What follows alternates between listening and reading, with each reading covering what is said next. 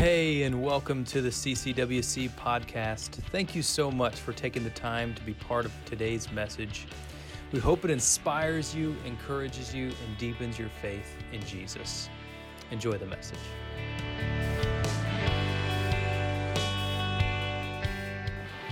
Good to see you all this morning. My name is Seth, and 1 year ago this Sunday, my wife Kelsey and I stood right up here for the very first time as the conclusion of our interview process before you, this congregation, to become your worship pastor, and it's been my blessing to serve in that capacity for the duration of this past year. To be able to, thank you. To be able to stand in front of you each Sunday and to lead you in song and worship and to occasionally stand here and open the Word of God with you. It's been a sheer joy and blessing. I can't believe a year has passed already. And I look forward to celebrating with you all as we celebrate 90 years together next Sunday here. Well, today we are continuing this series, All in the Family. And we're going to turn to a familiar, hopefully familiar story of a sibling rivalry. Because if we're called into the family of God, we're called to be brothers and sisters in Christ. And so inevitably rivalries are going to happen. So as I've dug through this passage this week, I feel like I've just come up with so much information and so much to share with you all. And I told Lynn earlier this week, I ended up with more pages than I usually have when I'm preparing to preach. And I thought, I can't have this many pages preparing to preach. So no need to be alarmed. I made this font size smaller, so my pages are what they usually are. Because there's just so much to be taken from this story. There's so much to be received as we consider this rivalry that happens in this passage of Cain and Abel. We're going to be in Genesis chapter 4, verses 1 to 12. Genesis chapter 4, verse 1 to 12, and I'm reading from the Christian Standard Bible. Hear these words. The man was intimate with his wife, Eve, and she conceived and gave birth to Cain. She said, I have had a male child with the Lord's help. She also gave birth to his brother Abel. Now Abel became a shepherd of flocks, but Cain worked the ground. In the course of time, Cain presented some of the land's produce as an offering to the Lord. And Abel also presented an offering, some of the firstborn of his flock and their fat portions.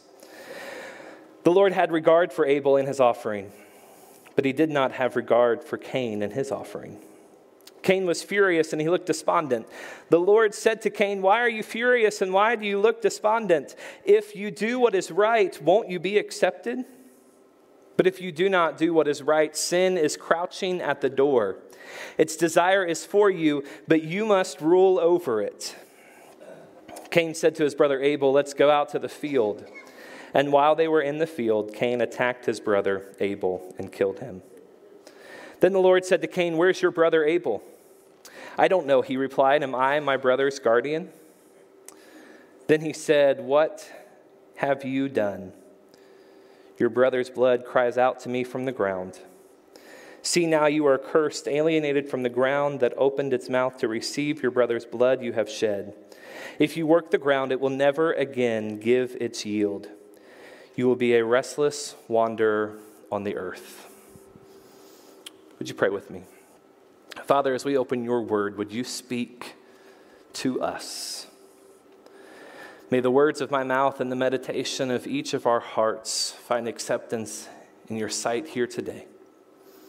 God, may you transform us, renew us, and speak and move in and through us here this day. For it's in Jesus' precious name we pray. Amen. You see, the rivalry, this is the story. It paints a picture for us about the manner in which we are intended to conduct our relationships with God, the Father, and with our siblings in this family of God that we are called to. It shows us what happens when we turn against one another. Shows us what happens when we create rivalry amongst ourselves, when we look at others and we look at what God is doing in others' lives and we pit ourselves against them, when we fail to heed God's instruction. And so I feel that there's a few things that pop out of this text as we look at this idea of rivalry within the family of God. This text teaches us a few things that God would intend, that God our Father would intend to teach us as his children and as one another's siblings. First and foremost, God desires the very best we have to offer. God desires the best we have to offer. Abel was a shepherd, Cain was a farmer. And as we just heard, each brought an offering to God. Abel's offering was accepted with favor, but Cain's was not. And I want us to make sure we don't get stuck in the weeds here of this, what's happening here. We're not giving a whole lot of information as to why Abel's was accepted and Cain's was not, other than we can make this assumption based on details in verse 3 and 4.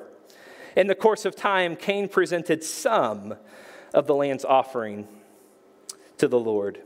And Abel also presented an offering, some of the firstborn of his flock.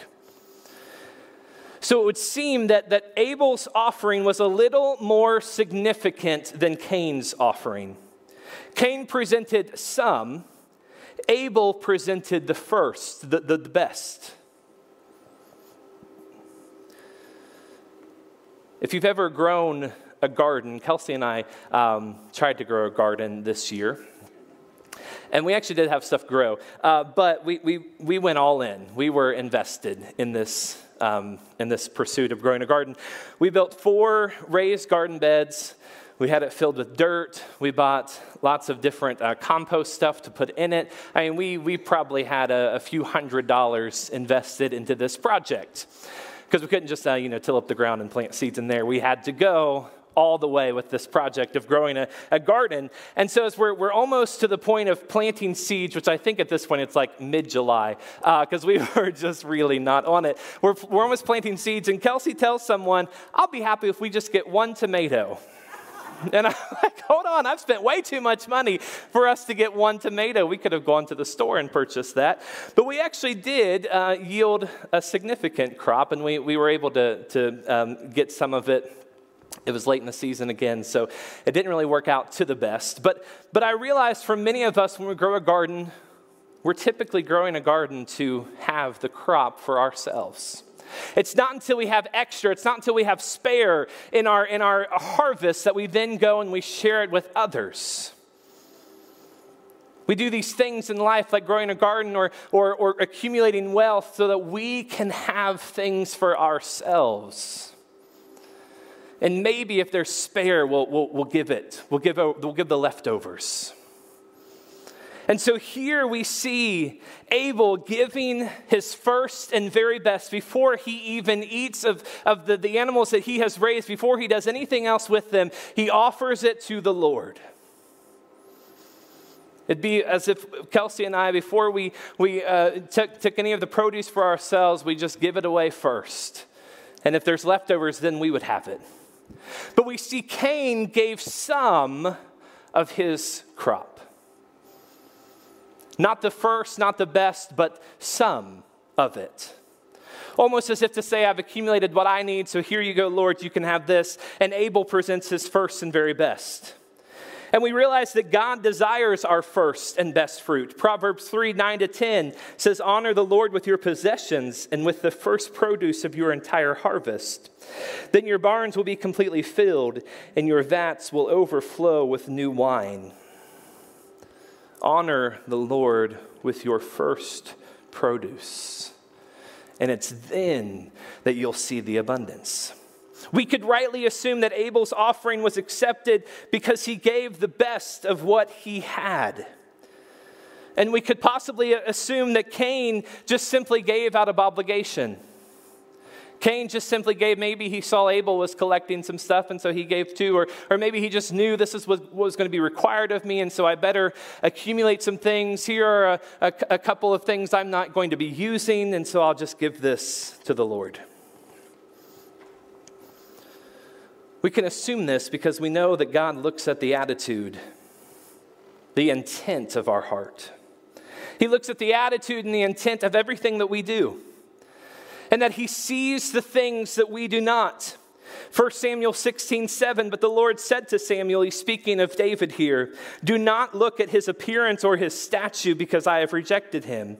Humans do not see what the Lord sees. Hear this, for humans see what is visible, but the Lord sees the heart. And so here we have the first really worship service we find in Scripture, Cain and Abel bringing an offering to the Lord. And we know that the Lord doesn't see what humans see. He sees the intent of the heart. And so he sees Abel's heart's intent and knows that his offering is worthy to be favored. And he sees Cain's, the intent of Cain's heart, and he knows that his offering is not worthy of his favor. And rightfully so. I'm going to empathize with Cain here for a minute. Cain is angry.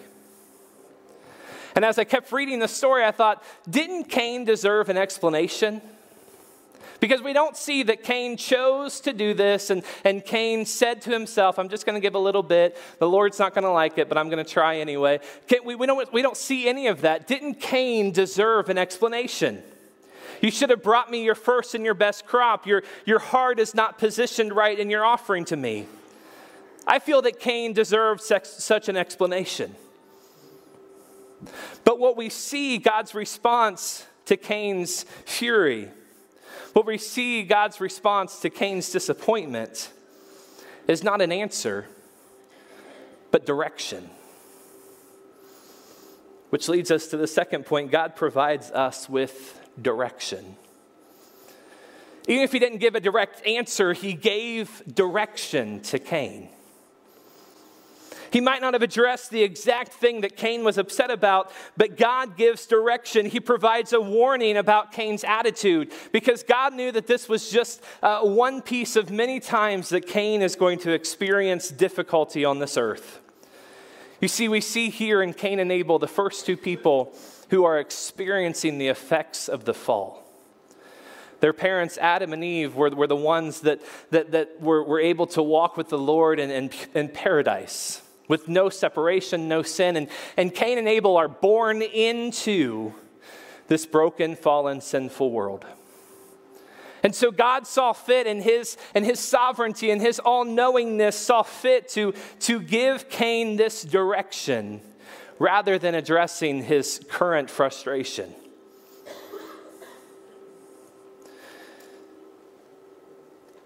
Cain and Abel never had the undivided relationship with their Creator. They never got to walk in the cool of the night breeze as Adam and Eve did. God knew this moment of disappointment for Cain was only one of many moments that Cain and every person after him would have to experience because of their separation from him, their Creator. And so God provides Cain with a warning, with a direction about his attitude. He encourages him to use self-control. God warns Cain that sin is embedded within his human heart, and he provides him with instruction of how to avoid overcoming it. Verse 6, then the Lord said to Cain, why are you furious and why are you despondent? If you do what is right, won't you be accepted? But if you do not do what is right, sin is crouching at the door. Its desire is for you, but you must rule over it. Certainly God could have told Cain why his offering wasn't good enough. But instead, God directs Cain from the immediate issue of his offering and guides him toward the greater solution for his greater sinful condition. And I wonder, what are you to do when God says no, or when God doesn't provide you with an answer to the most difficult circumstance in your life? What are you to do when these things happen in our lives? Because we've all been to a point and a place in our lives where we're desperately seeking an answer from the Lord. We feel that we are giving our all to Him, but instead we find him to be silent towards us. What are we to do? Isaiah 55, 8-9, the Lord says, "For my thoughts are not your thoughts, neither are your ways my ways. As the heavens are higher than the earth, so are my way higher than your ways, and my thoughts than your thoughts." You see, God gives us direction through his word, through the revelation of his word. He gives us direction because we don't know where we're going. He's seen the end. He knows the end for each of us. He knows the solution, the circumstances for each of us, and we only see our current circumstances. And just as Cain was, we become furious, we become frustrated, we become upset. And God says, "Your thoughts are not my thoughts. Your ways are not my ways. They're higher than this earth." And sometimes the circumstances we find ourselves in just don't seem fair. And in the midst of our current circumstances, we hear the same warning that God gave to Cain. The enemy is lurking around us, seeking a foot in. 1 Peter 5, 6-9, "Humble yourselves, therefore, under the mighty hand of God, so that he may exalt you at the proper time, casting your cares on him because he cares for you. Be sober-minded, be alert. Your adversary, the devil, is prowling around like a roaring lion, looking for anyone he can devour. Resist him, firm in the faith, knowing that the same kind of sufferings are being experienced by your fellow believers throughout the earth."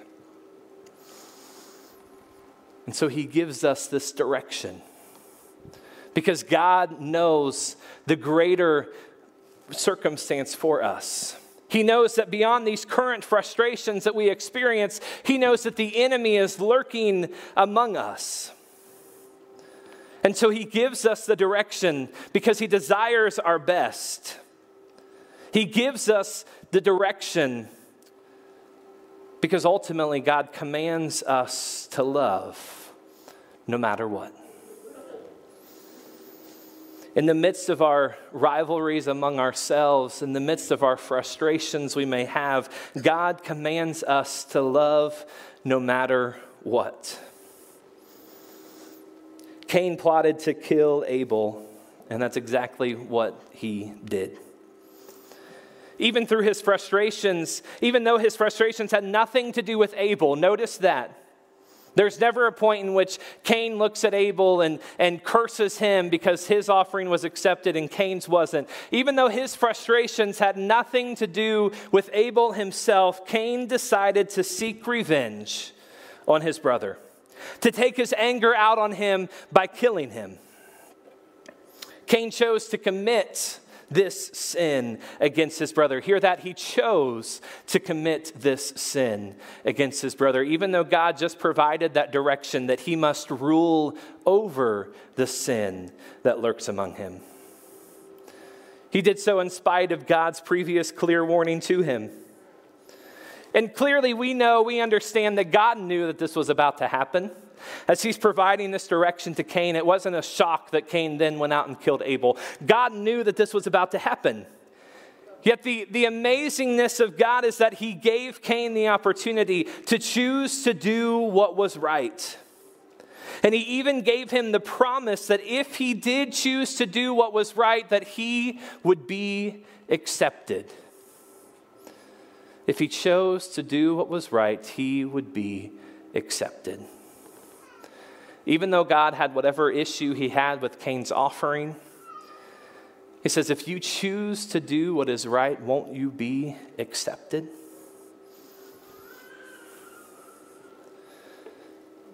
We do the same thing in our various life rivalries every day, don't we? As we strive to advance in this kingdom here on earth, our minds get focused on looking around us and seeing what everybody else has and we don't. That one coworker that gets the promotion. that guy that gets the girl. When that one parent posts another perfect Instagram photo of their perfect kids in their perfect house. When that one sibling judges another choice you've made. When that one person even just looks at you sometimes, right? Anybody else? Just me? Okay. They're not in this room, don't worry. But the reality is we always have something to be irritated about, right? We can always find something to be irritated about. And some of us know people, don't be nudging anybody, but some of us know people that will find something to be irritated about, even if they're not previously irritated about something. Am I right? We always find some sort of irritation, and we always point it to somebody else. Rarely is it ourselves. But often in our irritation, we find that it's more about what we don't have than what others do have. We get caught up in envy and in pride, and we turn against the easiest target for us, other people. It's the easiest one for us to find. Well, if they would have just done this, or if they just didn't do that, if they would have just said this. Our easiest target is other people around us because other people are difficult. Am I right? People are difficult. I had a previous pastor I served under who he would always say, ministry would be easy if it wasn't for the people. And I'll admit, I've been in ministry for a few years and I understand. It would be easy if it wasn't for the people. Being a pastor would be a breeze if it wasn't for the people, right, Steve? He said, no, I don't know what you're talking about. Maybe it's just me and that other pastor I was talking about. But look at it. Anything we do would be easier if it wasn't for the people among us. Parenting would be easy if it wasn't for the kids.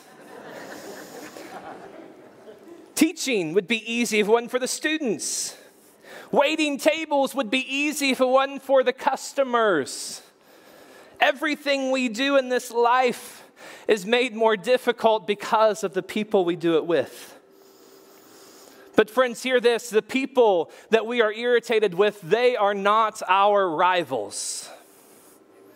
We are not at rival with each other. As a matter of fact, Paul addresses this in Ephesians 6:2. He says, for our struggle is not against flesh and blood. It's not against people, but against the rulers, against the powers, against the world forces of this darkness, against the spiritual forces of wickedness in the heavenly places. From the very moment that Adam and Eve ate of the forbidden fruit to this very day, humanity has been at odds with the forces of wickedness in the spiritual realm. And the enemy's easiest foothold into our lives has always been to put people at odds with God and at odds with each other. That's been his easiest way in. The easiest crack that he can find in our life and our relationships is with God and with other people. And so as God warned Cain, sin is crouching at the door. And the enemy's pursuit is to isolate us from one another. It's to isolate us from God. It's to cause us to look at God's blessing upon other people and make us wonder why them and not us. Why did God bless them in that way and not me? The enemy uses his holding over us to distract us from the greatest command of God's people. Matthew 22:37-38, Jesus said to him, love the Lord your God with all your heart, with all your soul, and with all your mind. This is the greatest and most important command. The second is like it, love your neighbor as yourself. All the law and the prophets depend on these two commands. Isn't it interesting that the single most important command of the Christian life, to love God, is then followed immediately with loving others? Maybe God didn't know that people were going to be so frustrating. Or maybe he did. Jesus said nothing else matters if these two aren't in order first. This is crucial. In the midst of the rivalries that we find ourselves in life, God commands us to love no matter what. And nobody knows that this is more crucial than the enemy himself. And so he crouches at the door of sin, waiting for us to just crack it open ever so slightly just to see what those people are doing over there. Just to see what they have and what I don't. To compare ourselves to others, to put others down, to gossip, to harbor hatred towards others. He's just waiting for us at that door. Just to push it open ever so slightly.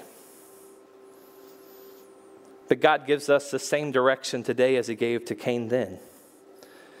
If you do what is right, won't you be accepted? Priest and theologian Henry Nouwen stated this: the tragedy of Christian ministry is that many who are in great need, many who seek an attentive ear, a word of support, a forgiving embrace, a firm hand, a tender smile, or even a stuttering confession of inability to do more, often find their ministers distant men who do not want to burn their fingers.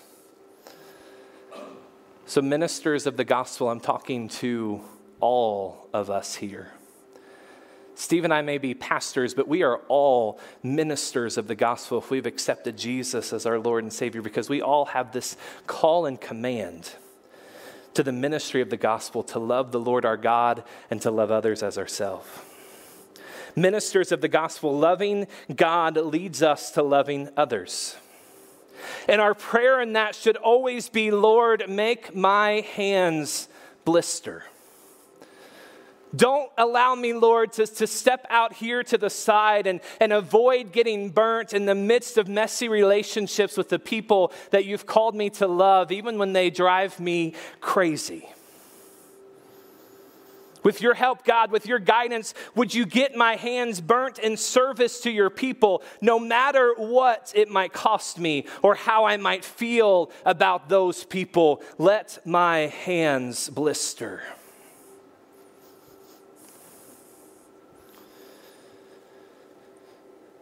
Cain was indeed responsible for Abel. We are indeed our brothers and our sisters' keepers. They're not our rivals, the enemy is. They're our mission, our family. They are the people in which God has put us together in this life to journey along with. Because God knew we would struggle difficult times. He knew there'd be circumstances that we would not feel the fullness of his voice in our lives, and he gave us a family to journey along in that trouble with. We're accountable to each other. Cain's act of sin had terrible consequences, obviously, for Abel, but also terrible consequences for himself and for all others who would follow after him. And the reality is, for us today, our sin is destructive to us personally as well. But our sin is also destructive to those around us because it causes rivalry, it causes pain, it causes competition, it causes evil to exist among us. And it causes division. But just as sin crouches at the door, as we hear God's warning to Cain still today, just as sin crouches at the door, someone else is there knocking as well. And if we jump from Genesis all the way to Revelation, all the way to the end of the book, we hear Jesus say these words in Revelation 3:19-20. As many as I love, I rebuke and discipline. So be zealous and repent. See, I stand at the door and knock. If anyone hears my voice and opens the door, I will come in to him and eat with him, and he with me. just as we have sin crouching at the door for us, waiting for us to just crack it open, just to see. We have the Messiah standing there knocking, waiting for us to welcome him in, waiting for us to allow him to come in and take control for us, waiting for us to guide us, waiting for us to allow him to help us in keeping the command that God gives us. Because just as God always does, he doesn't just give us a command and then step away and leave us to see what we'll do with it. God gave us the solution, Jesus. He gave us the solution to all of our problems, and he gives us a solution to keep his command to love himself and to love others. John 16:33, Jesus said, I have told you these things so that in me you may have peace. In this world you will have trouble, but take heart, I have overcome the world. You see, God knew the troubles that we would face. He knew the struggle that we would encounter. He knew the difficult people that we would have to live life with. He knew of that coworker that you were going to have to work beside every day. He knew of the difficulty of the difficulty that you would have to walk with in life through that the spouse that you may not be able to reconcile with or see eye to eye. God knew of the broken relationships we'd have with our siblings. He knew of the child that would be wayward and the prayers and the tears that you would cry as their parent. God knew of all of these difficult things that you were going to have to face in this life. And he says, take courage, because I've already overcome the world. I've already overcome those struggles. I've already overcome those difficulties because God gave us the solution to all of it. Jesus. And Jesus stands at the door knocking, defeating that sin that lurks among us, allowing us to invite him in. He provided us with the solution before we even had the problems. He provided us for the cure for this broken, messed up world. He gave us the one who would overcome and has overcome and continues to overcome it all. Jesus. And through Jesus, we are called to join in to the family of God. So we're going to prepare now to receive the communion elements. And as we go into this moment of worship, we go into it realizing that life is difficult. Realizing that we are constantly being beckoned by sin, by our shame, by rivalries that exist among us. Realizing that we are constantly confronted with seeing how other people have been blessed by God and wondering when it is we're going to receive a blessing. But friends, take the words that God gives us today to do what is right, to welcome Jesus in, because he gives us the promise that we will find acceptance. He doesn't even take the time to even give explanation to the circumstances, the difficulties around us. He just says, focus on me. Hear my direction. Hear my voice. Welcome me in. Thank you again for spending time with us today. Thank you especially to those of you who give to CCWC. It is through your faithfulness that makes this ministry possible. Also, if you have any questions about today's teaching or if you want to learn more about CCWC, feel free to contact our office, check the web, or follow us on our social media platforms. If you enjoyed today's podcast, we do encourage you to take a moment to subscribe and share it with friends. Let this be a blessing to someone else that you love in your life. You're always welcome to join us on Sunday morning for worship, or until then, we'll catch you on the next one. God bless.